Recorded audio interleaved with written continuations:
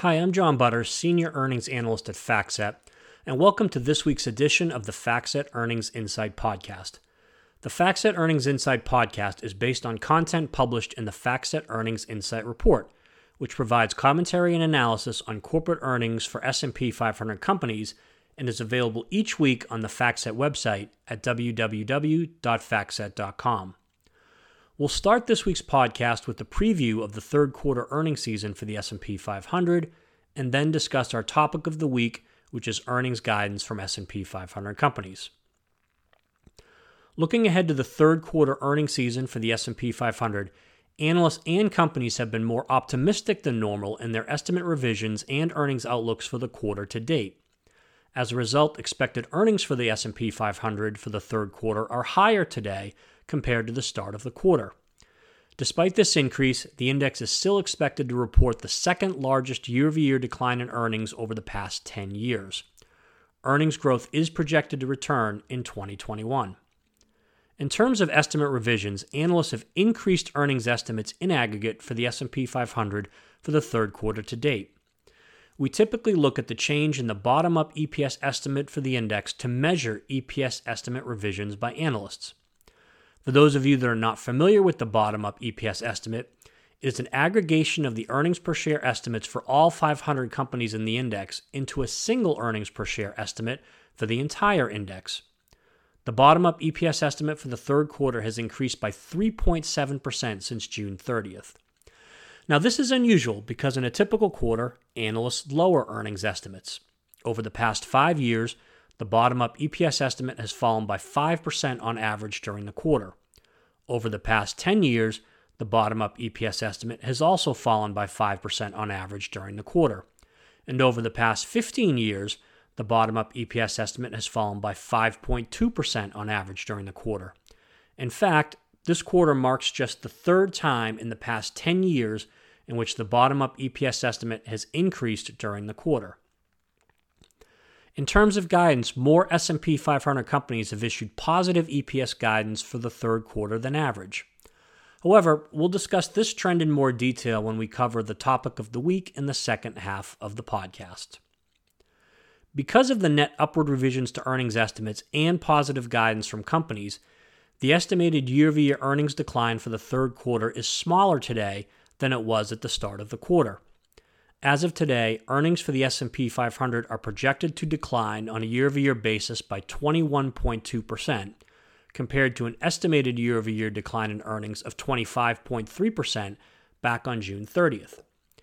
If 21.2% is the actual decline for the quarter, it will mark the second largest year-over-year decline in earnings reported by the index since the second quarter of 2009, trailing only the previous quarter. All 11 sectors are projected to report a year-over-year decline in earnings, led by the energy, industrials, and consumer discretionary sectors. Looking at future quarters, analysts predict a year-over-year decline in earnings of 12.7% in the fourth quarter. However, they project a return to earnings growth of 12.8% in the first quarter of 2021. The forward 12-month PE ratio for the index is 20.9, and this PE ratio is above both the 5-year average and the 10-year average. During the upcoming week, 8 S&P 500 companies are scheduled to report results for the third quarter.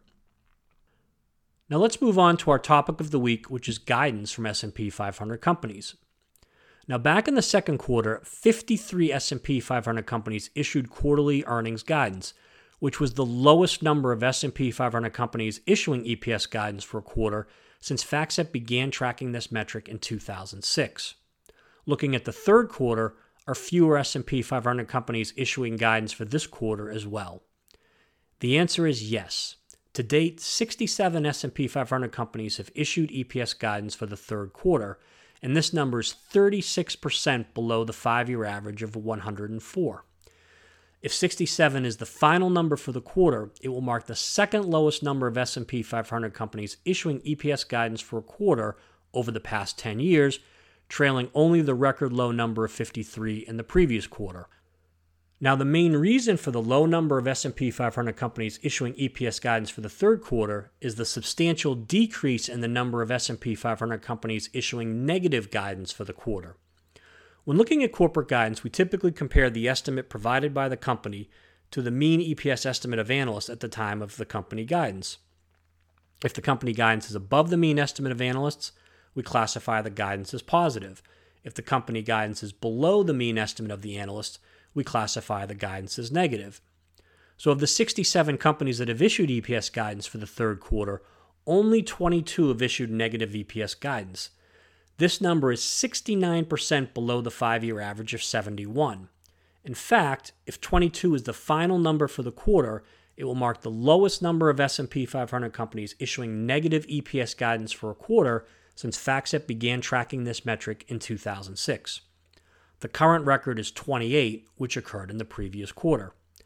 At the sector level, 8 of the 11 sectors have seen fewer companies issue negative EPS guidance for the third quarter relative to their 5-year averages, led by the consumer discretionary and healthcare sectors. Now, over 100 S&P 500 companies have either withdrawn or not provided annual EPS guidance for 2020 or 2021 to date. Most of these companies cited uncertainty around the impact of COVID-19 as the reason for not providing annual guidance.